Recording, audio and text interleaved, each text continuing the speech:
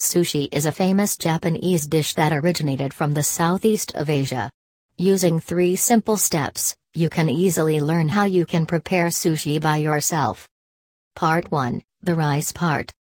The basic building block of sushi is a special form of rice known as shari. It is not hard to find, and sometimes the package label explains that it is sushi rice. Rinse the rice under running water until the water is no longer cloudy. Once clean, add equal amounts of water and put in a steamer to cook. Once cooked, transfer it to a big mixing bowl, and make sure not to use a metallic bowl. Next, we have the preparation of vinegar solution.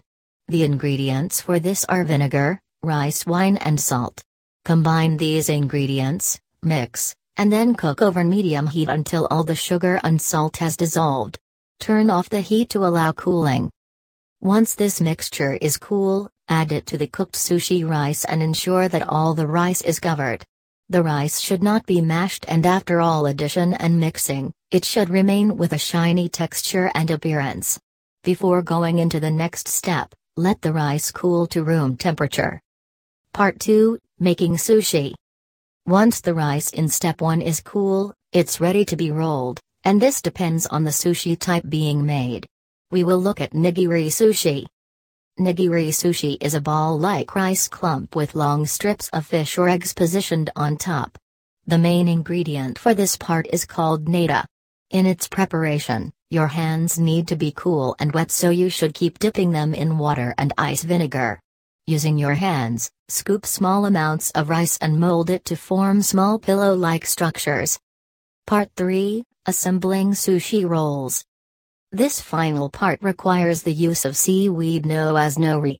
A bamboo rolling mat is also needed for this process. When the mats are not available, a plastic wrap can be put on a dish towel and used in rolling. Follow the steps below. With the shiny part of the seaweed facing downwards, cut the seaweed into 2 halves or alternatively fold it into 2 as it trips very easily. 1 nori sheet should be placed horizontally on the mat's end. Get a handful of the sushi rice and spread gently on the nori sheet. If you want the seaweed to remain on the exterior, then leave some space at the top and bottom ends of the nori. Once this is done, meat is then added. Fish, avocado, cucumber, and any other desired additions are cut into thin long strips and placed on the seaweed center. Care should be taken in this step not to overstuff the interior, as with this, the sushi will be very hard to roll. Begin rolling the mat containing all the ingredients, taking care to keep the roll even, especially the sides.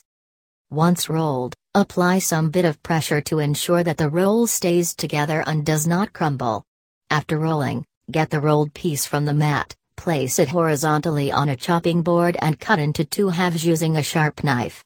Place the 2 halves together as in the previous step and cut again. Once cut, the sushi is ready and can be served with pickled ginger, wasabi and soy sauce.